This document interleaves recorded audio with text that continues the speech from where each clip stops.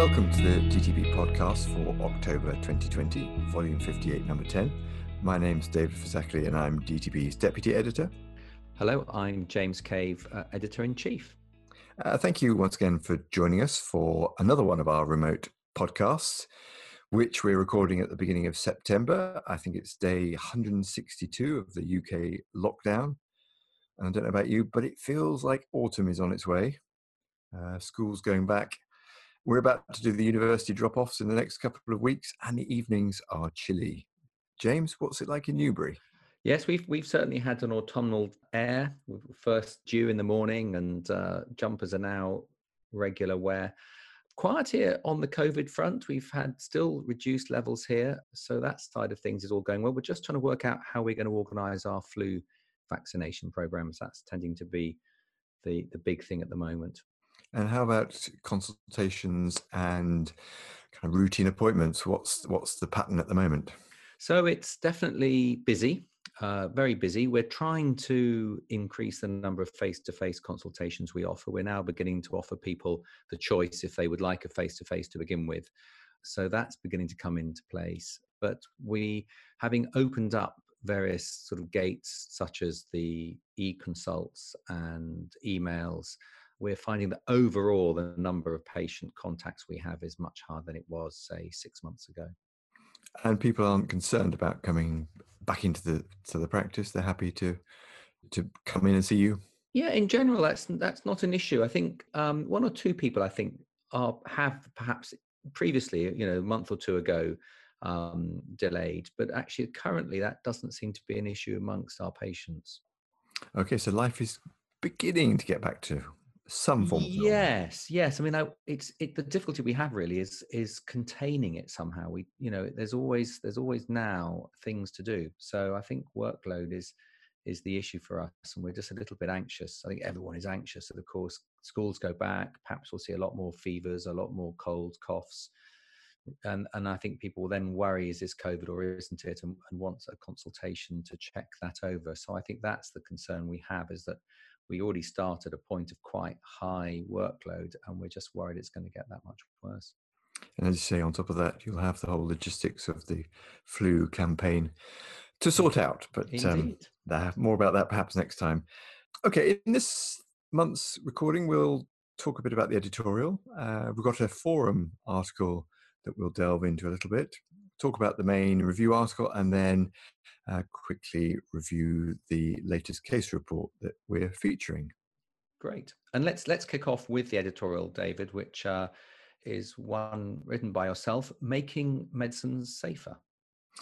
Yes, thank you. I thought I'd use this editorial to highlight a couple of publications that have appeared over the last few months. Both particularly address issues that I think are really important to DTB, and which we have featured, or which have featured regularly over our 58-year history. And they're really about the safety of medicines and regulation of medicines. And I guess they're topics that Andrew Herxheimer, DTB's founding father, he championed, particularly during his time at DTB. So here we have two reports, or two publications. The one from the First Do No Harm, which is highlighting the need to make sure that you have safe processes for regulating medicines. And then we have the plans from the MHRA for how they will regulate medicines after we've stopped having any involvement with the EU's regulatory processes. And I guess it's about just saying, well, let's make sure it's right. Let's make sure it's safe for patients. And let's just not make it so fast that we're sacrificing safety just to get medicines through quickly. Because there's been nothing worse than having an unsafe medicine causing harm and then undermining public confidence for the future of medicines regulation. So it's kind of drawing those two themes together.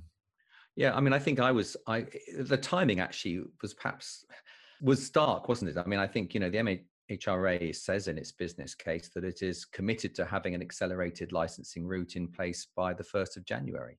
And I think that's intriguing because, we know from our work with the ISDB, the International Society of Drug Bulletins, and particularly work in France with Prescrire, that a huge proportion of drugs that go down an accelerated licensing route end up either being demonstrated to be of no value or being withdrawn because of safety issues. So I think just as you say, First Do No Harm comes out saying, let's make sure our systems are absolutely safe.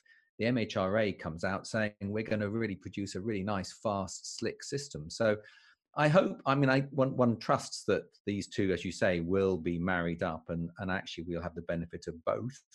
But as forever, I think DTB always understands that there's no such thing as a safe drug. It's the structures around it that keep things safe, and it's important we have those in place.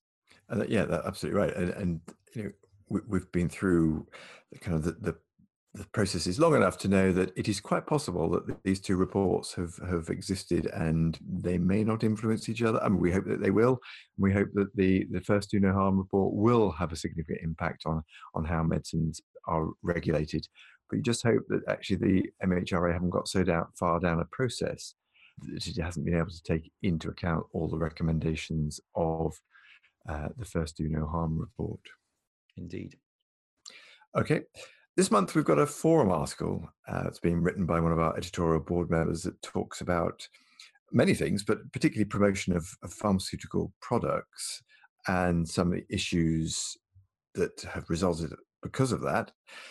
James, do you want to say a bit more about it? Yeah, so this is, I thought, a really nice summary of marketing, particularly pharmaceutical marketing. And Mike goes into looking at both the direct marketing that perhaps we're all aware of, that, is the old fashioned sort of aggressive, simple, this is a great drug, use it, to the more subtle, indirect marketing that we see now through funded research, through publication in medical journals, through the development of key opinion leaders, and the use of patient support groups. And Mike uses 4 areas to really, I think, demonstrate this very clearly around antidepressants. And we all remember the Defeat Depression campaign in the late 1990s that was run by the Royal College of GPs and the Royal College of Psychiatrists, but actually was also 1/3 funded by manufacturers of antidepressants.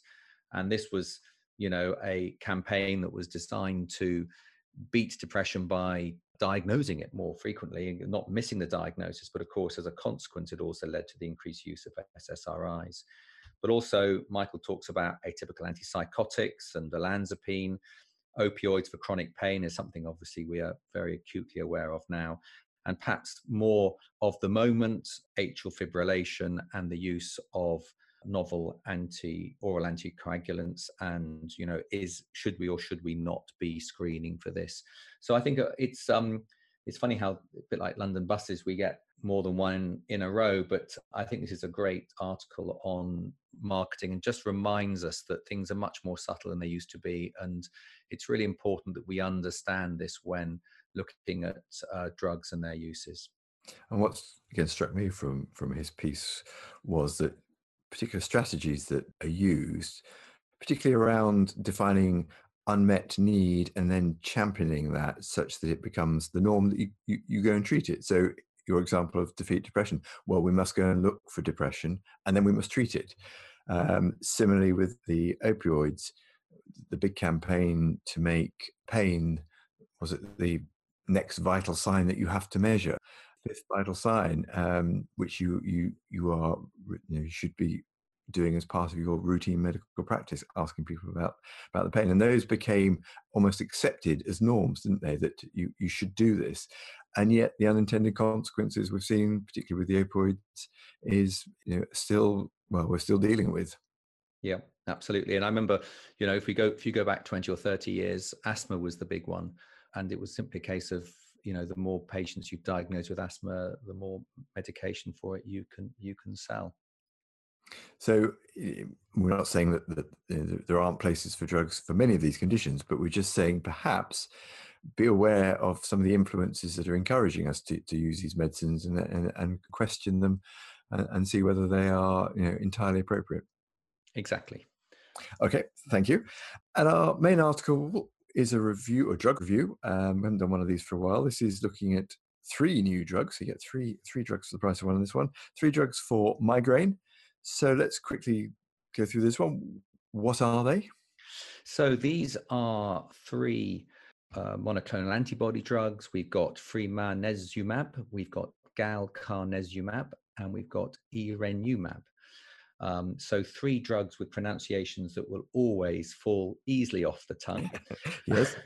And And what are they licensed for? so these are licensed for the management of chronic and episodic migraine, and they are all work on calcitonin gene-related peptide, which is a neuropeptide, a potent vasodilator that's found widely throughout the body, including in the cardiovascular system, smooth and skeletal muscle.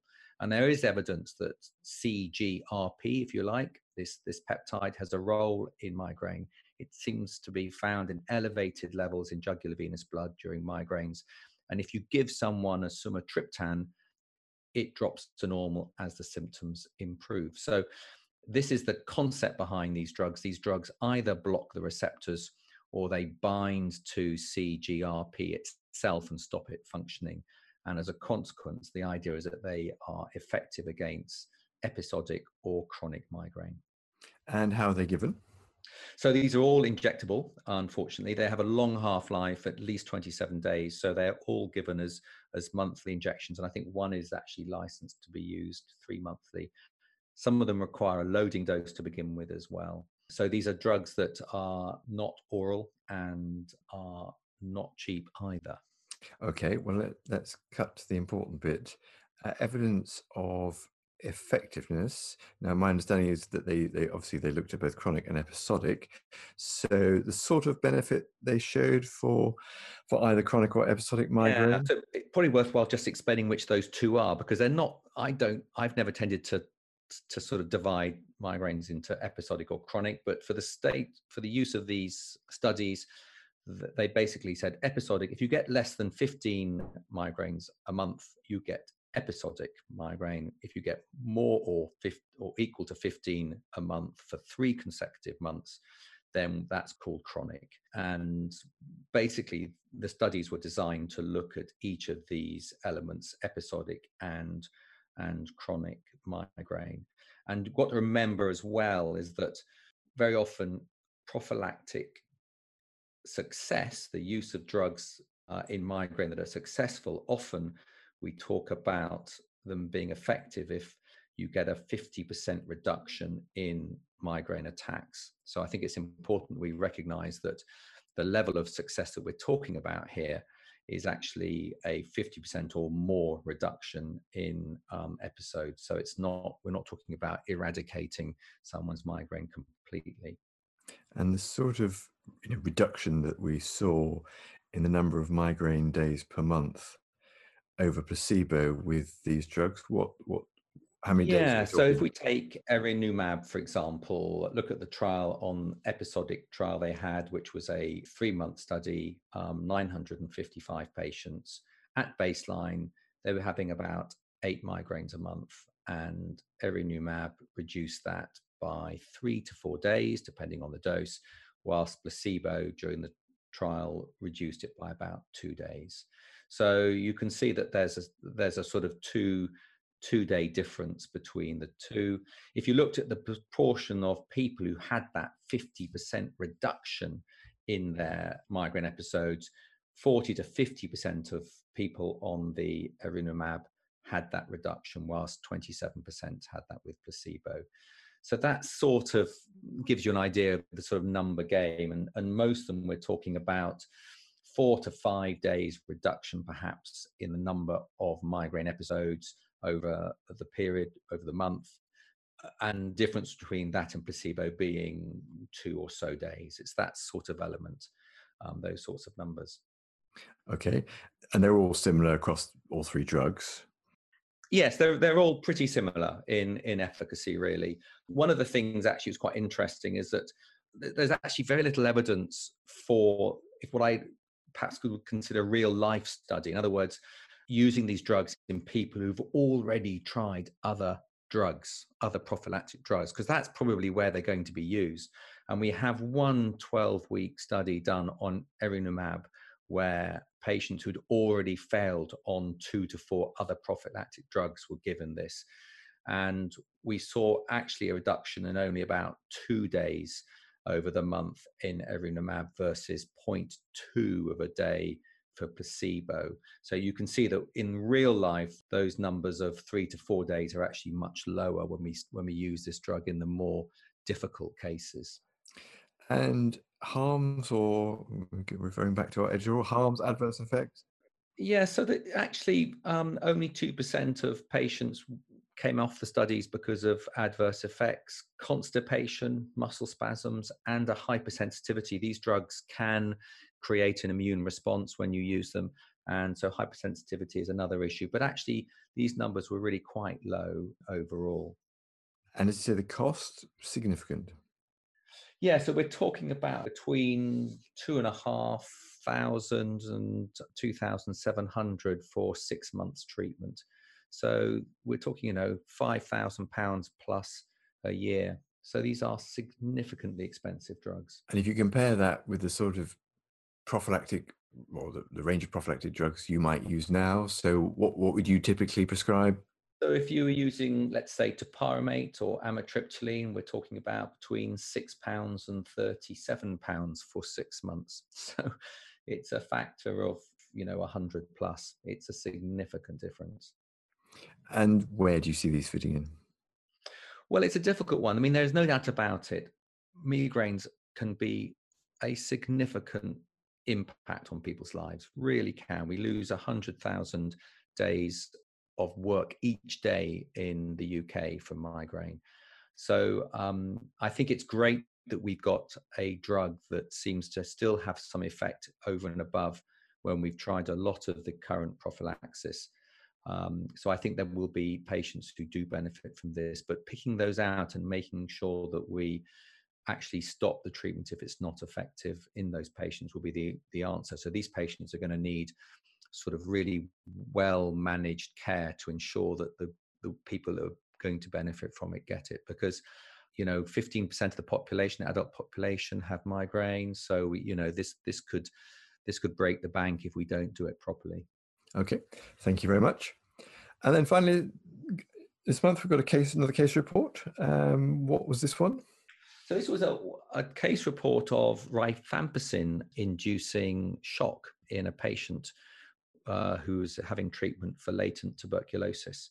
So this is actually interesting on a number of levels. The case is a 25-year-old Asian female who had seropositive rheumatoid arthritis, who had been trialed on the usual disease-modifying drugs such as methotrexate and hydroxychloroquine and sulfasalazine, and so therefore was put forward to have an anti-tumor necrosis factor drug, etanercept. But there was concern that she had latent TB, and therefore was started on a combination treatment of rifampicin and isoniazid, and actually was unable to tolerate it due to nausea, sickness, and weight loss. So after 2 weeks, stopped it. And they organized some blood tests, felt that she was fine. So actually decided after about 2 weeks to restart her on just rifampicin monotherapy, so just that. And within 10 minutes of the dose, she developed diarrhea, vomiting, fever, blurred vision, and was admitted to A&E in septic shock, as it seemed. And the case report just goes on to talk about this issue with rifampicin, that you can get a hypersensitivity reaction to it, which is thought to be IgE mediated in most cases. And it's important that we remember this quite rare issue is particularly a risk in patients who've had multiple doses of rifampicin. And of course, we're using these new drugs such as etanercept more and more. They're things that we need to be aware of. We're looking for latent TB more and more as a result. And I think, therefore, it's quite a useful lesson in just reminding ourselves about this. Excellent. Thank you very much. Actually, I want to say one more thing, because there's an irony in this, which I think is actually really interesting. So after all this, they obviously decided that the patient shouldn't have rifampicin, and they decided that the chest pain the woman had had when given methotrexate was probably just reflux esophagitis, and decided to give her methotrexate with a proton pump inhibitor.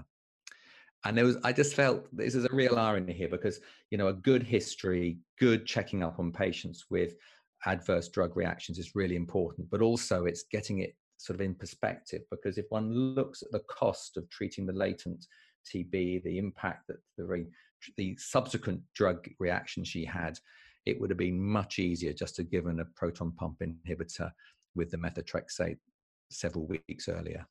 And not run into all the risks and the problems that they did. Exactly. Sometimes we make things more complicated than we need to. Indeed, indeed. Okay, thank you very much. You can find these and all our articles on our website at dtb.bmj.com. And if you enjoy these podcasts, please consider leaving us a rating or a comment on the iTunes site. We would certainly love to hear from you. You can find a link to the DTB iTunes podcast page on the notes that accompany this podcast. Alternatively, you can email us at dtb@bmj.com. Thank you for listening, and we hope you'll be able to join us for November's podcast.